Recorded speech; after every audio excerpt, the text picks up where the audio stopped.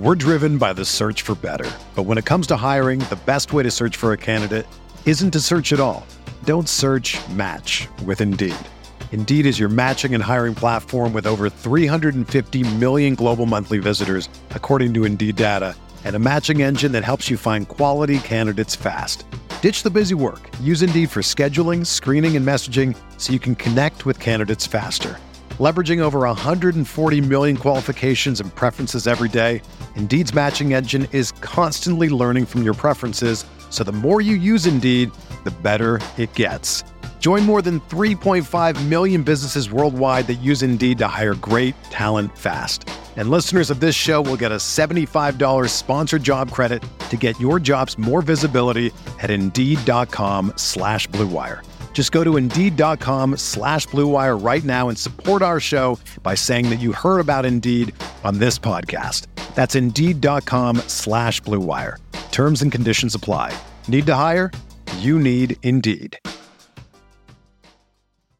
Fellas, listen up. All you ever asked for is an opportunity. You got it today. Where else would you rather be than right here, right now? The Rockpile Report with Buffalo Bills season ticket holder Drew Gear. Be aggressive. You have literally nothing to lose. You're a borderline football team. If I don't keep laughing about this stuff, my teeth are going to turn around and devour my brain. The Bills make me wanna.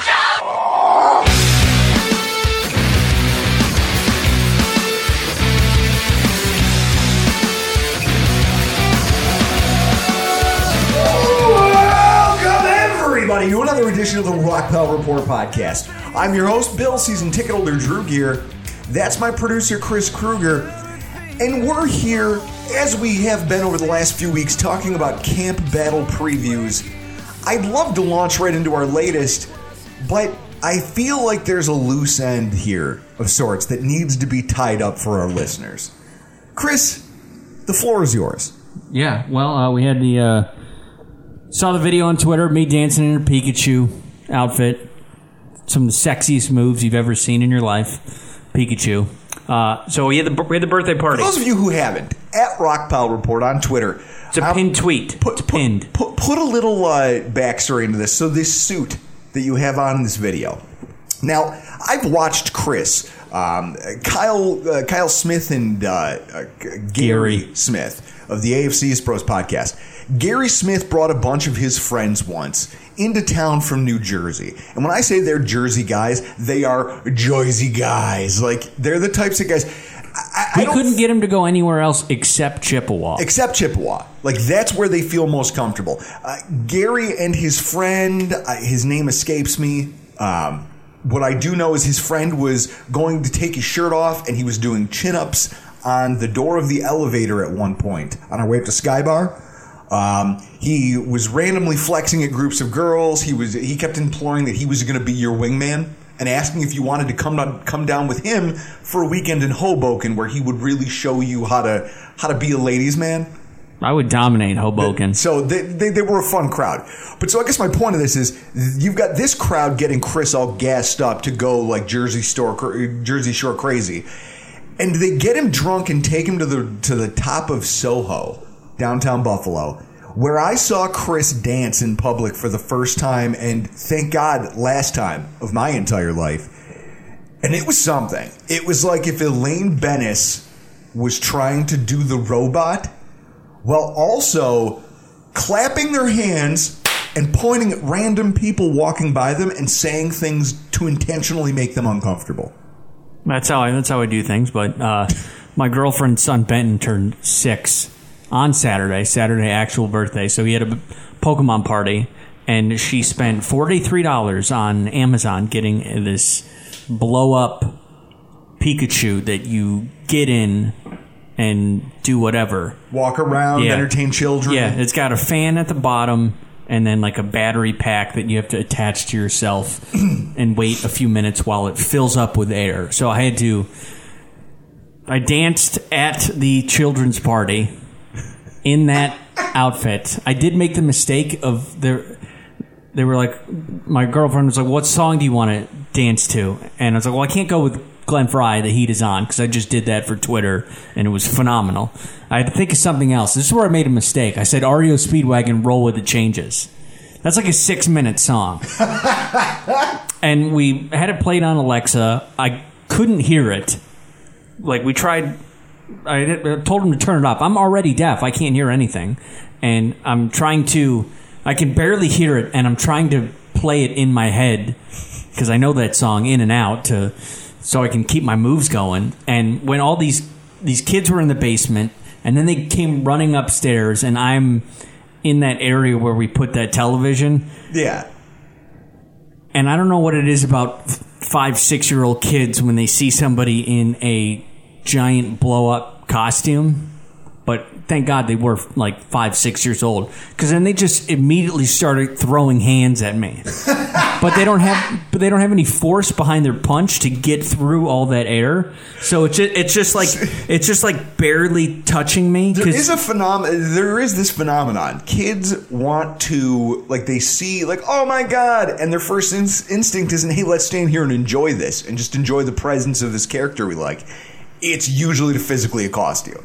Yeah. You see it all the time. Yeah, and Benton was at that... He's turned 6, so we didn't know if he was, like, at that age where you would see that and you'd be terrified of it and start crying, or if he would be genuinely excited, and he chose the latter and started to throw hands while I danced. And then other kids took turns getting into the costume and dancing. The other thing that happened at the party, which... Now, did you burn that costume afterwards? No. She has it. I will wear that. We're breaking that thing out. Yeah, folks, just tailgates, stick around. Holiday parties, all that. The other thing that happened at the party in relation to you and I meeting, so I finally met Jessica's friend Heather, whom they went to high school together. We're friends on Facebook, but never really hung out. It's like, that obligatory Facebook ad where you're like, whoa, she friended me. And you're a person who knows my wife. You kind of knew each other in high school, and then you add each other on Facebook. So it might have been a couple years, like 2 years ago, she reached out to Jessica because she saw that she also has a son. Like, oh, hey, would you like to get it together, play date? We'll have a glass of wine. Our kids can play together. They're a year and a half apart. So that happens, and then Heather tells Jessica, you should get on this dating app, Hinge. I met my boyfriend on Hinge. You should do that. So she does. I meet Jessica. End of story. So now that I met Heather, it's, oh, well, you got to meet my boyfriend now. Have you ever been a part of anything where you have a girlfriend and you got to meet one of her girlfriend's boyfriends? Good. How does that go? We're planning that, and this is what I know about him. I'm going to assume, I didn't ask if he was a Bills fan. It is kind of funny that's how you seem to meet people. Yeah, it is. But generally, when in that situation for men, if you have a girlfriend and they want to do something with one of their girlfriends and boyfriends, the only general question that you need to know about the other person is, oh, does he like the Bills and Sabres? What sport are you into? Yeah. No, that's usually my first question is just that. What sport? What sport? And if they say no. They say no. Oh, well, like, okay. Well, this ain't gonna work. I'm not gonna like him. Sure. But this is the only two things that I know about him, because she told me about her first date with him, which was he offered, come on a boat with my friends, which I think that's just bad optics. You don't. Yeah, that's weird. Yeah, but they did have a beach date at Mickey Rat's, was their first date. And this is where I got like a little, I don't know, because they were at Mickey Rat's, ordered drinks. She orders, like a classy woman, a Southern Tier. Okay. And then he orders a Bud Light. That's his drink of choice, and I'm immediately like running, like, what kind of person is this? Where it's almost like a Mark Smith type, where it's like, now here's the problem. Bud Light is Mark your go-to, Smith, and this is the worst part. Mark Smith has so many other redeeming qualities as a person that his childlike palate and his atrocious taste in things, like alcoholic beverages, Little Debbie snacks, just all these things, you can look past a lot of that because he's such a good person and because he's such a good friend. He's one of those guys you can look at and say, you know what, you have all, kind of like me. I have so many flaws, but the things that I do well, I do them so well that people give me a pass for it. This guy better have the goods. If they That's all I know about him. I can't wait. He likes Bud Light. That's his drink of choice. It's like Mark or Pat Moran. I just love that you're the guy who needs to get introduced to new friends through other people. Yeah, I don't even know if I'm accepting new applications. Like, I'm fine over here with you and Mark and my lady. I don't know if I can handle more friends. We'll see. But yeah, that's going to get set up in the coming weeks. The meeting another couple. We're going to say, here's what's going to happen. I'm going to have you, like how a woman prepares for a bad date. We're going to have a safe word established. You text me the safe word. I will show up. Jess is going to know what's going on. Her friend will not. And I'm just going to get drunk and belligerent and just make a spectacle out of the whole thing. Only like you know how to do. I'll deal with Jess. I'll deal with the fallout with your girlfriend later. That seems like a good idea. In this scenario, I'll be your wingman. I like it. We'll drink to that. We're driven by the search for better. But when it comes to hiring, the best way to search for a candidate isn't to search at all. Don't search, match with Indeed. Indeed is your matching and hiring platform with over 350 million global monthly visitors, according to Indeed data, and a matching engine that helps you find quality candidates fast. Ditch the busy work. Use Indeed for scheduling, screening, and messaging so you can connect with candidates faster. Leveraging over 140 million qualifications and preferences every day, Indeed's matching engine is constantly learning from your preferences, so the more you use Indeed, the better it gets. Join more than 3.5 million businesses worldwide that use Indeed to hire great talent fast. And listeners of this show will get a $75 sponsored job credit to get your jobs more visibility at Indeed.com/Blue Wire. Just go to Indeed.com/Blue Wire right now and support our show by saying that you heard about Indeed on this podcast. That's Indeed.com/Blue Wire. Terms and conditions apply. Need to hire? You need Indeed. But we are here looking at camp battle previews as the camp's getting closer and closer and closer. And tonight, the one we're going to be looking at is wide receiver number 5 and wide receiver number 6. Now, the Buffalo Bills have one of the NFL's, certainly the AFC's, most experienced, deepest, and probably most overall talented wide receiver core from top to bottom heading into training camp in 2021. Their top 3 targets, Diggs, Beasley, and Sanders, all hit over 800 yards in 2020 and were among the NFL's top 10 in efficiency against zone coverage, which is a ploy that a lot of defensive coordinators utilize to keep the big play potential of our wide receivers in check. You know, especially with the way our offense is designed, it's a vertical offense that attacks down the field. They're trying to get Gabe Davis in space behind your linebackers. They're trying to get Stephon Diggs on deep crosses and things where he can use his change of direction skills in the middle of the field and where he can use some of his unorthodox route running to just find gaping holes. And so you as a defense almost are forced into playing zone. There's very few teams. You know, I made this point to somebody just a week ago, one of my coworkers. When you looked at the regular season Bills offense, when it hit its stride down the stretch at the end of the year. And then you look at what happened when we went into the playoffs and played 3 teams who came in with a game plan to play a lot of man coverage, a lot of man defense, physical play. Our offense shrank a little bit from what we had gotten used to seeing. It's because unless you can do that at a really, really high level consistently, you're going to have a really hard time keeping an attack like ours in check. And with those pieces, it's not hard to see why. So now they're aiming to be more efficient with the addition of Emmanuel Sanders against attacking those zones. And when you look at our current wide receiver core, the only wide receiver to have more touchdowns as a rookie in 2020 than Gabe Davis was Minnesota phenom Justin Jefferson. So the top 4 is pretty stacked. That's fair.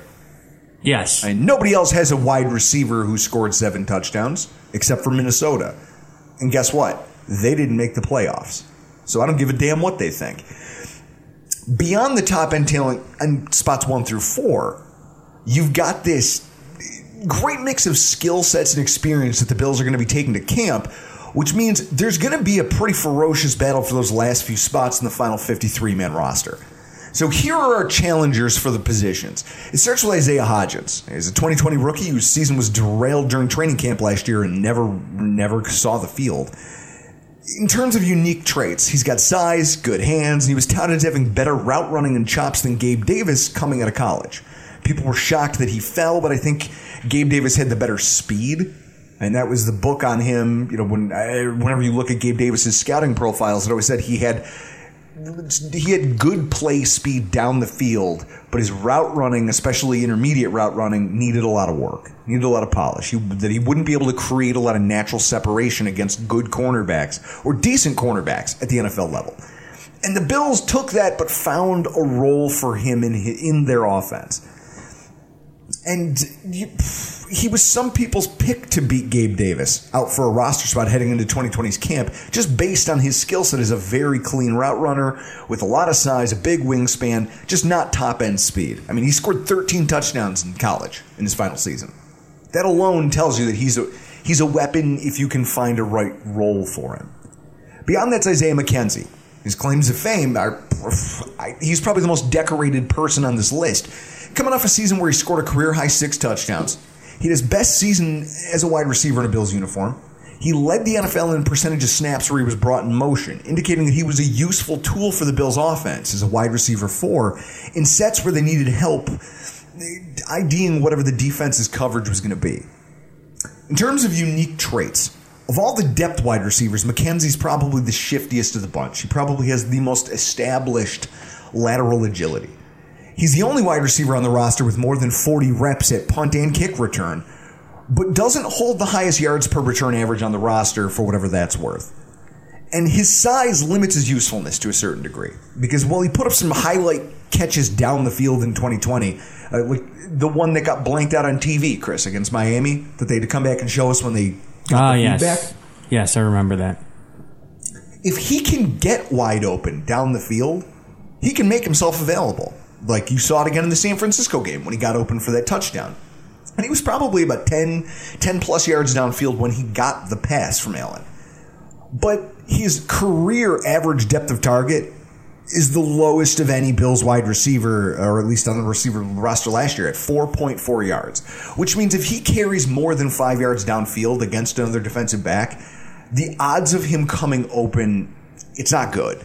I mean, he's probably not the target at that point on a play, which underscores that size for some of these wide receivers in a vertical passing game it's a disadvantage for sure. Duke Williams, claim to fame, every Bills fan's crush back in 2019. How sick of that did you get? Pretty sick. I think it needed to die like 2 months before it actually did. Probably, but mine didn't come till later. Probably till after the season, going into 2020 is when I was like, all right, cut it out. We could see what he did late in the season in 19. He's not it. Well, and this is it. He has a lot of things. I can see why people like him. He's got size. He can contest. He can fight for contested balls in the air. And for that reason, he's always exciting to fans this time of year. You know, he'll go into training camp. He's going to have a lot of great reps in one-on-one drills where he makes a highlight reel catch against Trey White. And everyone goes crazy on social media talking about, look at how good Duke Williams is. I don't know why he's not on the roster. Woo. But that's not Sunday. That's not Sundays. We've seen now what Duke Williams has on Sundays. Marquez Stevenson, the newly drafted Marquez Stevenson, in terms of unique traits, he's a 2021 rookie. He's one of the fastest wide receivers in the entire draft class in terms of pure speed and play speed. Even though if you go back and look at his testing numbers, it's not always outrightly apparent that he's this fast, shifty guy. He's pretty raw in multiple facets, which is why he was available to Buffalo in the 6th round. He was a dynamic punt and kick returner in college. Chris, put a pin in that idea in the back of your head. Okay? Got it. Jake Kummerow, Claim to fame, they called him Touchdown Jesus after his performance against the Denver Broncos last year, where he caught his only target of the 2020 season for a 22-yard touchdown pass. You are missing a bullet for claim to fame here on your notes. What's that? That he was in the middle of he's in the middle of the Aaron Rodgers saga in Green Bay. Because he was upset. Rodgers was upset that they cut. He's the straw that broke the camel's back in Green Bay. Rodgers upset that they got rid of Jake Kumaro. That's a claim to fame. Yeah, because I don't know that Aaron Rodgers has ever shed a tear for anybody else that they cut. Exactly. Unique traits. He's this jack of all trades, master of none type player. I mean, he's got decent but not totally remarkable route running. Good but not top flight speed. And at 6'4", 209, he doesn't play like the most physical wide receiver on your roster. And he's almost 30 years old, but only has 6 starts to his credit, indicating that he's closer to being a journeyman type wide receiver than he is a young player with a lot of developmental and untapped upside. And you got Brandon Powell, whose only claim to fame, I mean, he's a third-year player on his third football team. He's got some experience as a kick return and punt returner. That's about it. Tanner Gentry, former college teammate of Josh Allen. That's probably the most remarkable thing about him, point blank in period. He hasn't started a game since 2017 when he played with Chicago, and he has 3 pro catches. Chris, when they said that we had signed someone who used to play with Josh Allen named Tanner Gentry, I remember having the thought, like, oh, a UDFA who went to college with Josh. I don't know. Why wouldn't they have signed him earlier in the year? Do you know how disappointed I was to find out that he's been in the league for years? Hey, he's just going to be a preseason body. Like, that's it. At that point, I don't even know why people wasted ink writing articles. There was legitimate articles written about this guy, and I don't know why. Such is the nature of blogging. And Lance Lenoir, who I think I already don't like him. Claim to fame? Based on his name, I don't like him. Third-year player, LL? You don't like alliteration like that? No, the French last name. I don't know how much control he has over that, Chris. He's a third-year player, spent his career with Dallas as a pure special teamer, really no offensive acumen to speak of. His unique trait is that he was bragging on Instagram during OTAs that he was running faster than everybody else, which is a weird flex considering that you can run as fast as you want. You have the same number of NFL catches as Isaiah Hodgins does. 0. I think Greg Thompson said it best when the tweet, because you know Brad Gelber from the Bills Wire, or Bills TMZ, as we like to call him around these parts. I mean, his contributions to media tend to just revolve around him stalking social media of players and their families and everything else. And I guess there's value to that if you care about people's lives like that and if you care that much about social media. But he did find the screen grab of Lance Lenoir's Instagram post outlining, because they use those Amazon, you know how at the combine they use those like sensors to track speed and all that stuff? Well, they do that at training camp too. And I guess they put together a leaderboard for all the players, and they were showing who was running the fastest during their drills. And Lance Lenoir's thing was, look at how much faster I am than Stephon Diggs, and then this guy and that guy and that guy. And Greg Thompson replied, yeah, well, maybe if you ran a little bit faster at his pro day, you would have gotten drafted instead of being a, undrafted free agent. Yeah, that's about right. So that's it. A whole lot of players who you say, what? Who?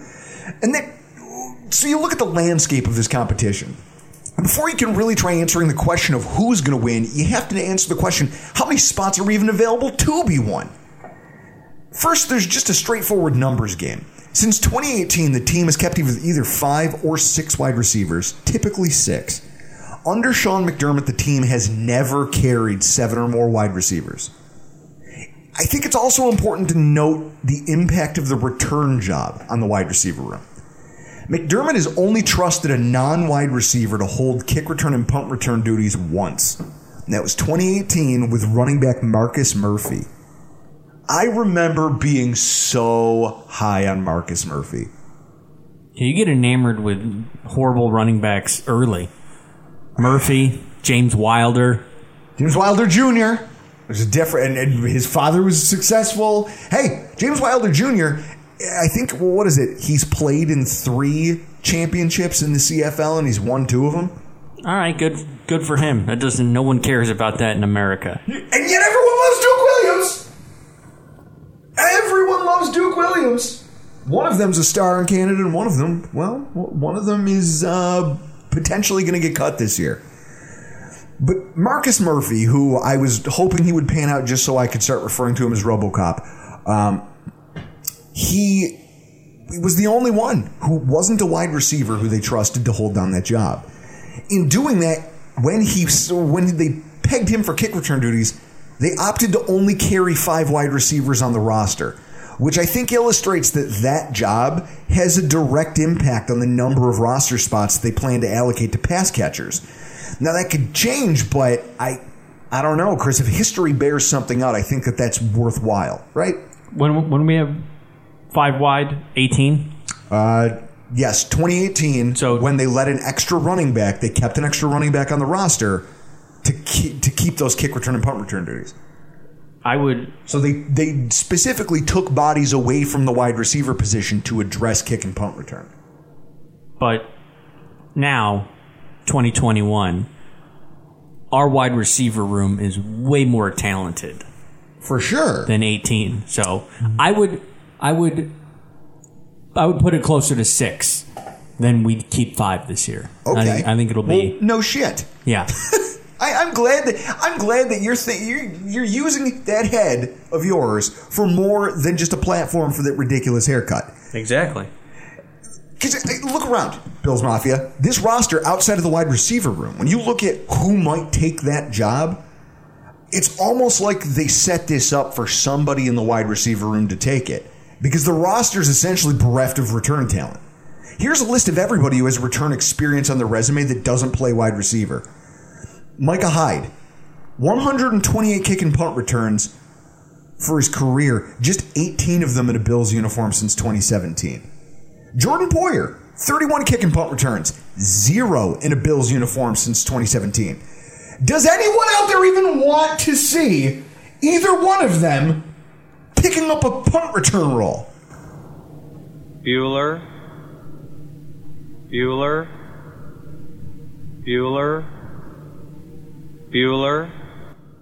That's right. There are no hands in the air because nobody wants that. Running back Tywan Jones, 0 punt returns but 82 kick returns in his career. Only 7 of them in a Bills uniform since 2017. Let that sink in for a second, Chris. The guy had a history as a kick returner when he came to this football team, and McDermott only used him in that role in emergencies, and ultimately was part of an active search for a replacement in Andre Roberts after seeing him take a few reps in not 1 but 2 seasons before signing him in 2019. If that doesn't underscore that they don't want Tywan Jones having that job, I don't know what else does. Matt Breida, 5 kick returns. None since 2017. Oh, look, everybody! Jaquan Johnson has 1 kick return. Even saying that, I feel like, that it's become a meme now, but from the movie Jurassic Park, when Nedry's out to lunch with the guy and he's talking about stealing the embryos, and he goes, "Hey, would you keep it down?" And he goes, "Look, hey, see? Look, I'm breaking the law over here." Nobody cares. That's exactly how I feel talking about Jaquan Johnson as part of the kick and punt return competition. The reality is the only guys with any sort of pedigree for the kick return job and the punt return job on a highly competitive football team all currently sit in the wide receiver room. Now, there are some quirks to the makeup of the roster beyond that job that could make it hard to forecast exactly how many jobs there might even be. You've got 2 highly drafted rookies joining the fold at defensive end, and the Bills now have 9 players at defensive end and edge. And the Bills' offensive line has 15 bodies on it with an average of 5 years' experience on the interior. Those are both positions that were less than stellar last year, which could lead the team to keeping a few extra bodies at them in order to keep their options open and provide a little bit of in-season flexibility. I mean, for example, the pterodactyl hasn't been the most impactful defensive end in a Bills uniform. At the same time, last year he played the third most special team snap of any Bills player while maintaining his 20% snap share on defense from his rookie season. So now you're talking about a team holding players who can make impacts and trying to maybe even carry some extra bodies at some different places and give them security in positions that are critical on a more frequent basis than the return job, more frequent basis than backups. And so with that in mind, I think 6 is probably the cap, right? Yep. Boom. High five. We actually agree on something.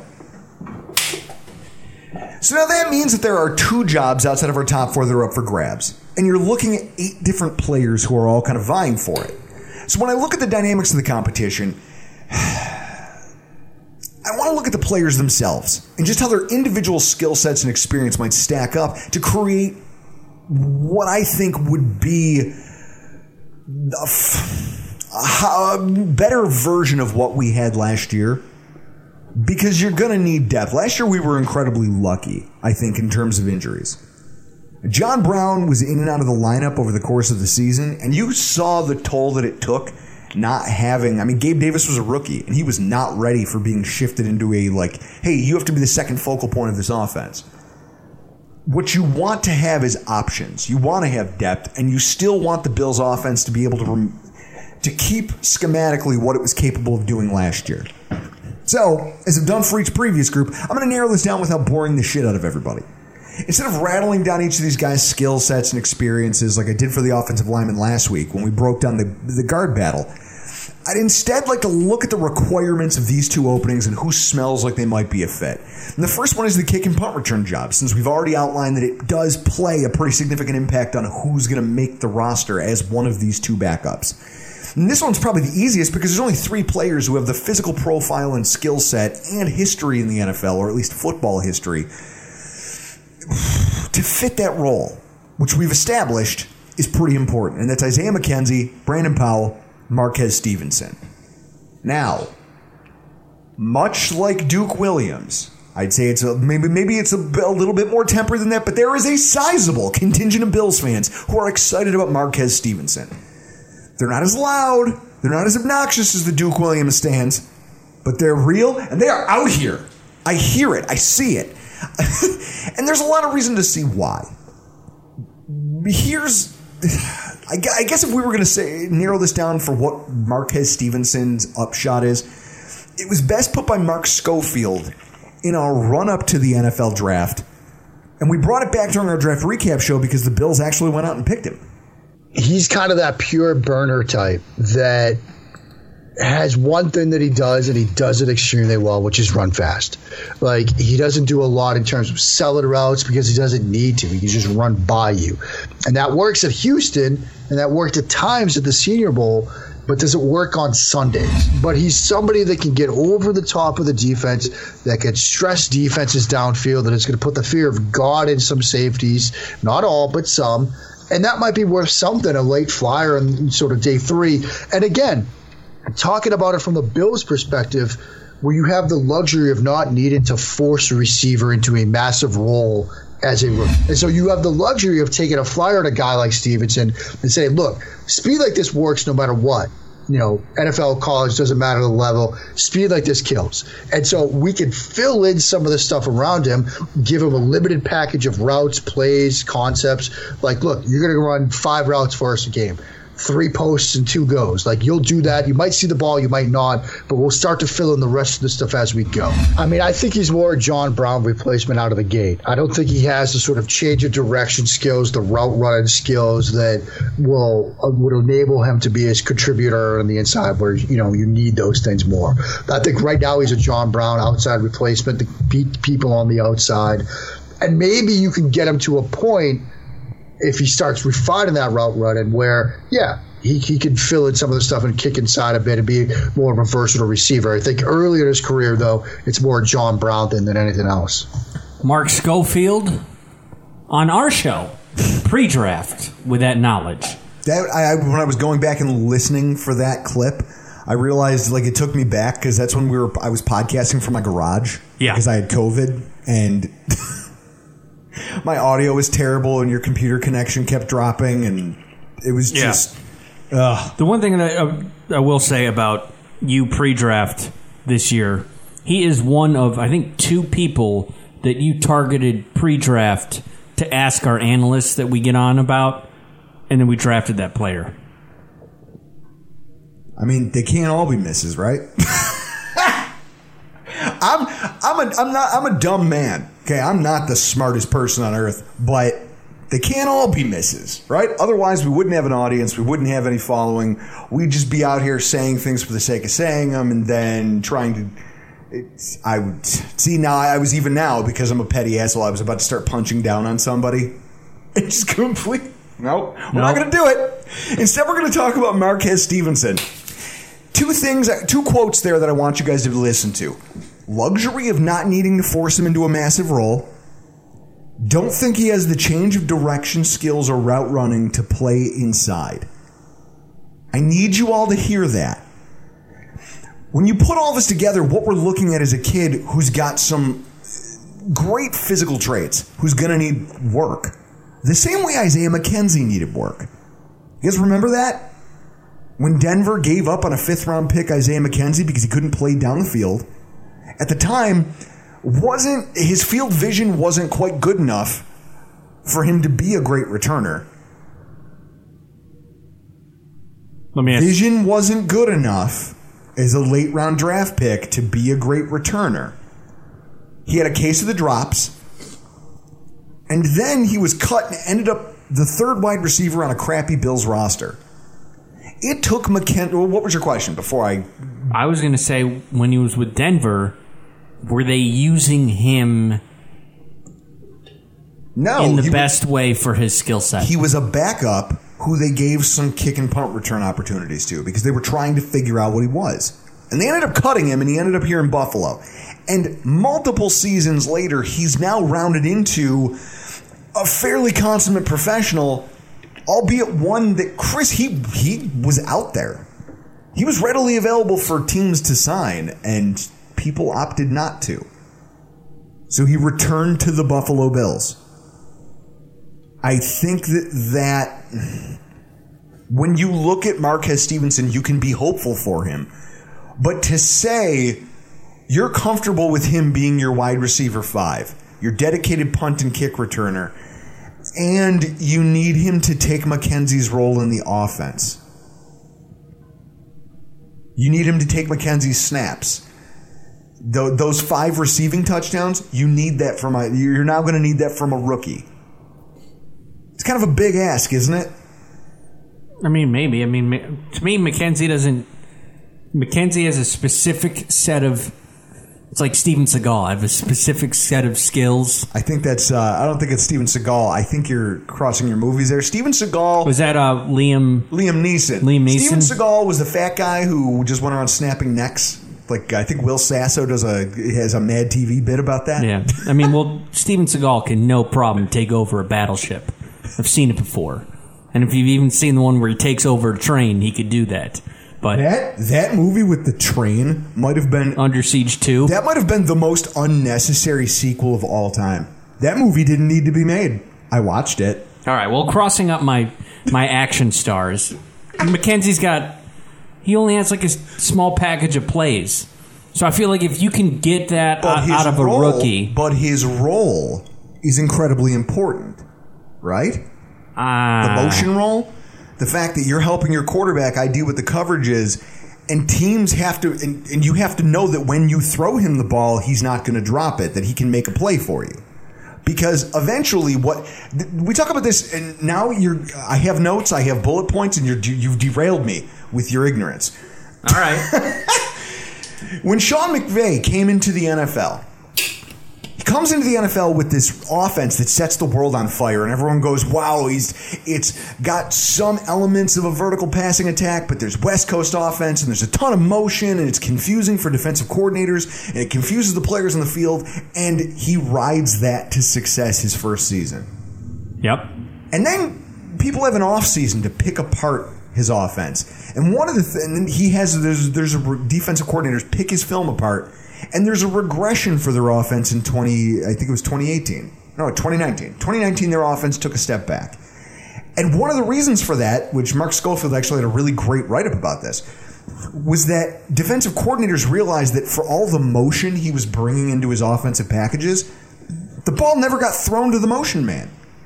So defensive coordinators coached up their players before every game against the Rams saying, look, 9 times out of 10, when you see Robert Woods motioning across the formation, that's window dressing. Don't fall for it because the play is going somewhere else. And it caught up to them. And then he had to go back to the drawing board and figure out, okay, now going into 2020, I have to actually incorporate that motion guy or else defenses are just going to squat on everybody else. In that way, Isaiah McKenzie's role is important because you have to have that guy. You look at the San Francisco game. They motioned him and motioned him and motioned him, and finally San Francisco's defense said, okay, screw this, we're not following McKenzie this play. And they left him open for one play. Allen finds him for a 20-yard touchdown. You have to have that or else your offense will stagnate. Do you trust that a rookie can come in and play that role?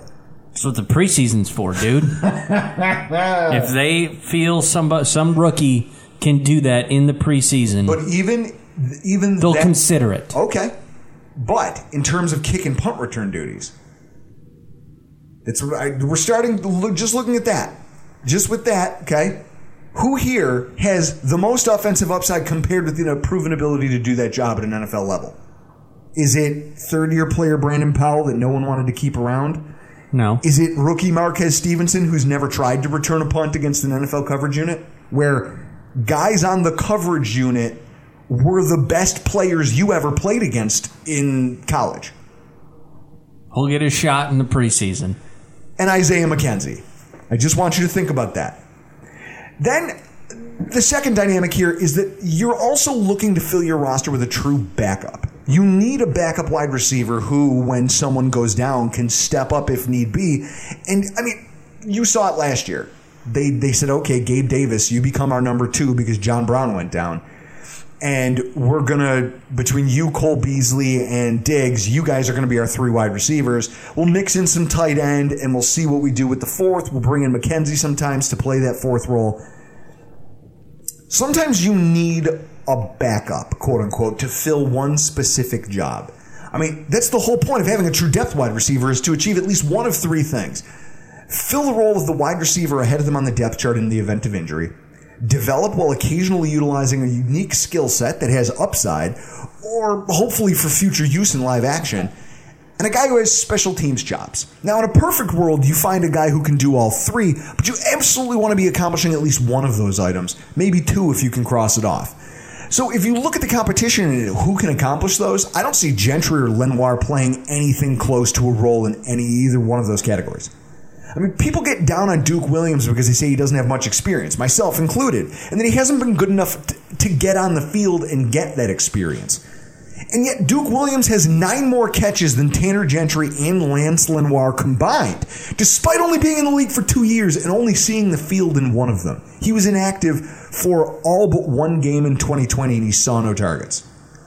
Can you just not say Gentry or Lenoir the rest of the show? Because they're Well, I'm about to wash my hands. To me, they're not going to be here. They can come into camp. They can help our quarterbacks on our offense acclimate to the playbook.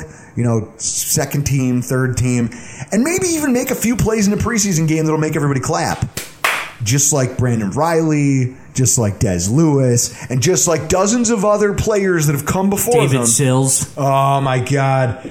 Remember when Sills was supposed to be the future of the position? Oh, I can't believe we stole him as an undrafted. I remember in 8th grade when he verbally committed to USC with Lane Kiffin. I remember that happened. That was a thing. And then he ended up going to West Virginia as a wide receiver. The random shit that you remember about sports astounds me. Hey, I don't have other things to take up that information space in my head. Like I don't know Jessica's mom's birthday or her dad's birthday. But you remember that David Sills was supposed to be a quarterback at USC. Yeah, that's not useful yet to take over me knowing that David Sills was verbally committed in 8th grade to USC. So in that same vein, we already saw what Duke Williams has in the bank. He's a player who's got size. He's got some ball skills. I mean, more than anyone behind him on the depth chart. But with him on the roster, the team went out in 2020 and invested multiple picks in players with a similar build and somewhat similar skill sets to what he was bringing out of college. That alone tells me that the team saw him. They saw him in extended action and said, I want more. I want more. I don't think that that's good enough to get by.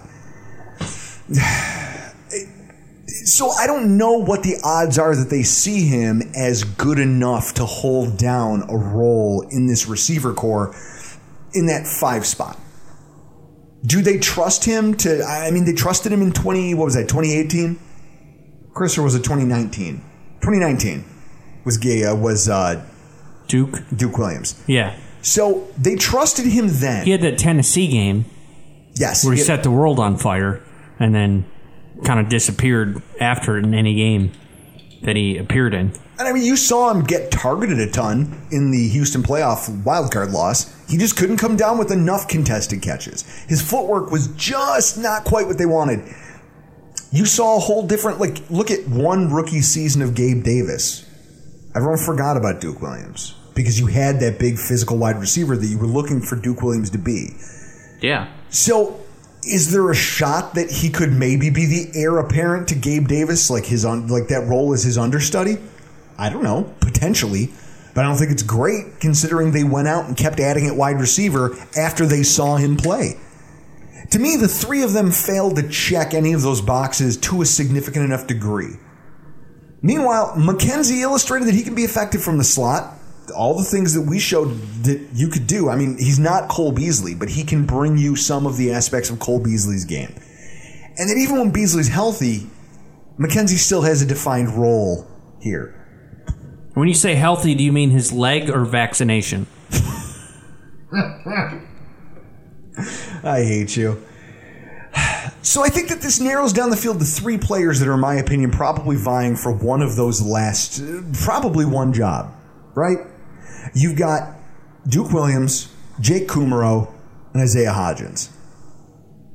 First of all, does it bother you that I'm already trying to chalk up Isaiah McKenzie as a Bills receiver in 2020, 2021? I mean, I know your personal feelings towards it. Yeah.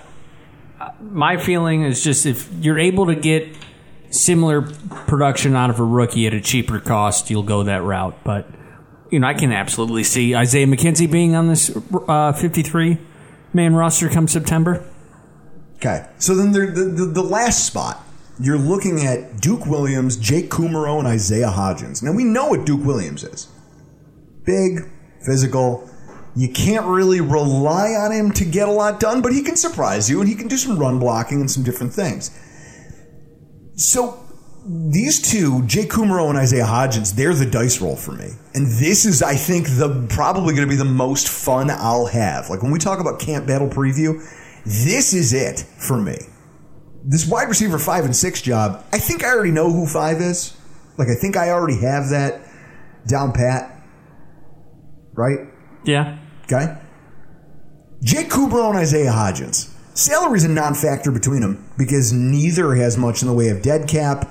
There probably wouldn't be a huge rock fight with other teams trying to claim him off waivers, considering Hodgins is an unproven 6th-round pick, and Kummerow was on our practice squad all season last year, and the Saints took him from us once, and then immediately cut him, and he came back to us.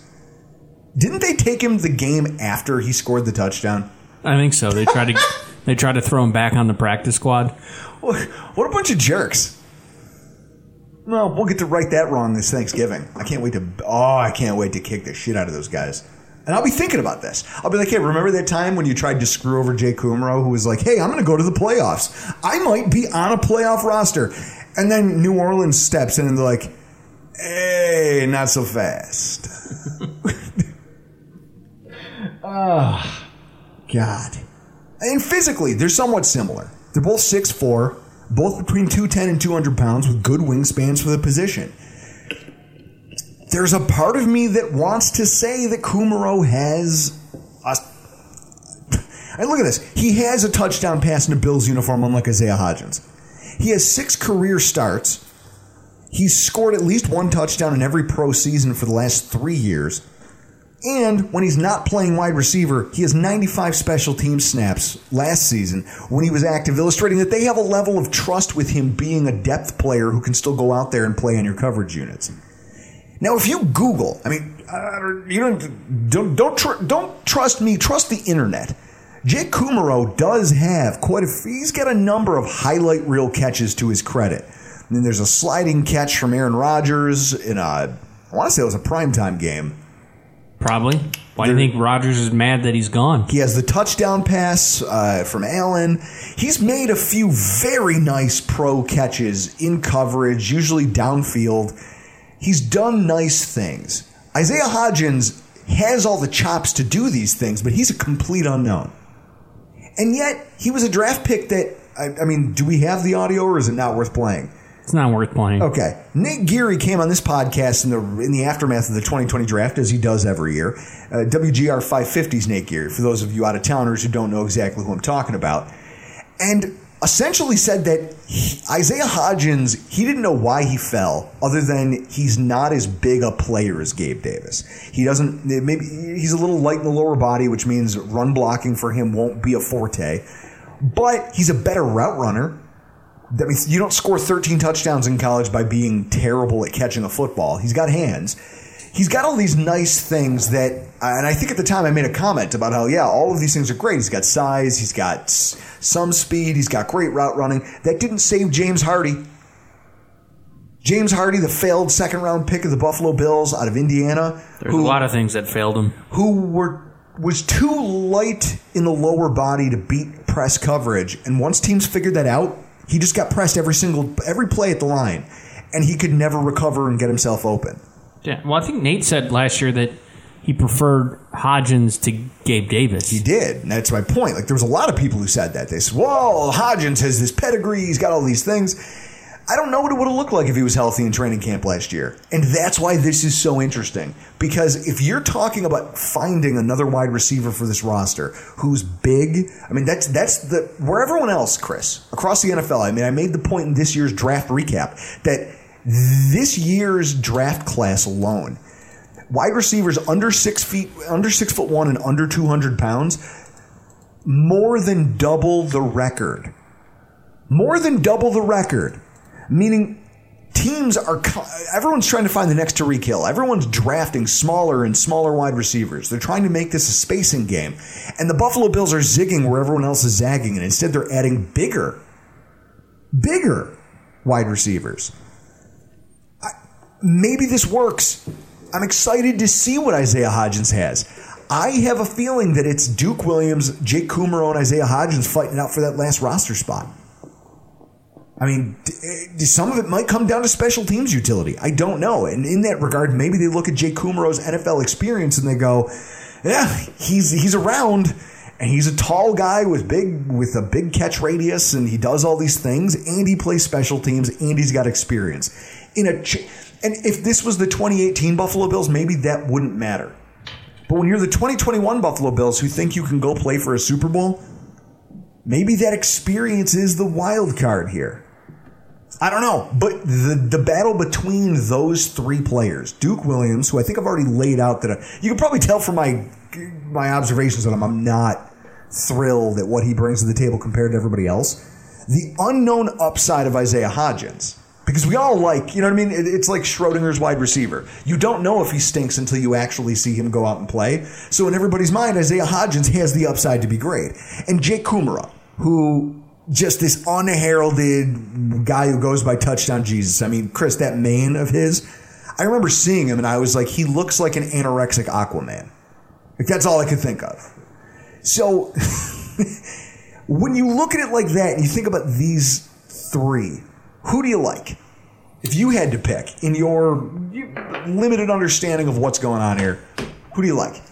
If we're down to two spots for wide receiver. Down to two spots. So your 5 and 6 spot. I love how you can't just concede one of these jobs to Isaiah McKenzie. Well, I think one will be Isaiah. The other one I think will be Isaiah Hodgins. And then if you can fit Stevenson on the practice squad. Because I don't think that they'll, because they drafted Hodgins and Stevenson. So I don't think you just immediately can put those players on practice squad unless you know for sure that they're going to make it through and get on practice squad. For sure. Because, I'm sure Brandon Beane's still kicking himself for that Wyatt Teller thing. I mean, granted, different positions, but you let a draft pick, a late round pick go, and then he blossoms somewhere else. So I think it's going to come down to Hodgins and McKenzie 5-6, and they'll put Stevenson on the practice. This one's tough. This is tough for me. I want to be as excited as everybody else is about Isaiah Hodgins, especially after reading all the OTA stuff about how he looked good, he was making catches, he was making plays. I want to believe in him. At the same time, Jake Kumaro, he could be just this steady, Chris, jack of all trades, master of none. Boring, but sometimes boring isn't the worst thing in the world. Yeah, reminds me of you. Yeah, Chris, I don't think anybody who's ever met me has ever referred to me as boring. I think it's... I don't know. It's tough. It's a tough call. I'd like to think that because of the draft capital they have tied up in Isaiah Hodgins, they wouldn't want to see him get away. They wouldn't want to see some other team's pro scouting department say, you know what, we've heard good things. We're a bad team anyway, or our roster or our wide receiver position isn't very good. So we could churn the roster a little bit. Let's kick off another guy who's the fifth wide receiver on our thing, and we'll bring him in if the Bills think they don't need him. And maybe we can turn him into something. I feel like the Bills would try to avoid that scenario. And so in that way, it might give Isaiah Hodgins the upside. But I'm telling you, Jake Kumaro, Isaiah Hodgins, Duke Williams, that three-way, and I'm almost I'm trying not to be mean to the guy, but I think it's more just Jake Kumaro and Isaiah Hodgins. To me, that's worth watching the hell out of. I can't wait for training camp to get started just so we can stop having these debates. But in that way, this is one I'm absolutely looking forward to. Hopefully you guys have heard our other camp battle series. We have one on the offensive guards out, and then before that we broke down the cornerback 2 position, the upcoming battle between Dane Jackson and Levi Wallace. We've gotten a lot of good feedback on these, so I think we're going to roll out one more before the season, before training camp actually kicks off. One more, Chris. What position do you think? I don't know. Might have to do with the trenches. We already did the trenches on the offensive side. Well, there's another side. We might as well take a look at the defensive side. Make sure you keep your eyes peeled because we'll be back with one more of these before training camp gets started. But for tonight, we got to get the hell out of here. I'm Drew Gear. That's Chris Kruger. And this has been your Rockpile Report.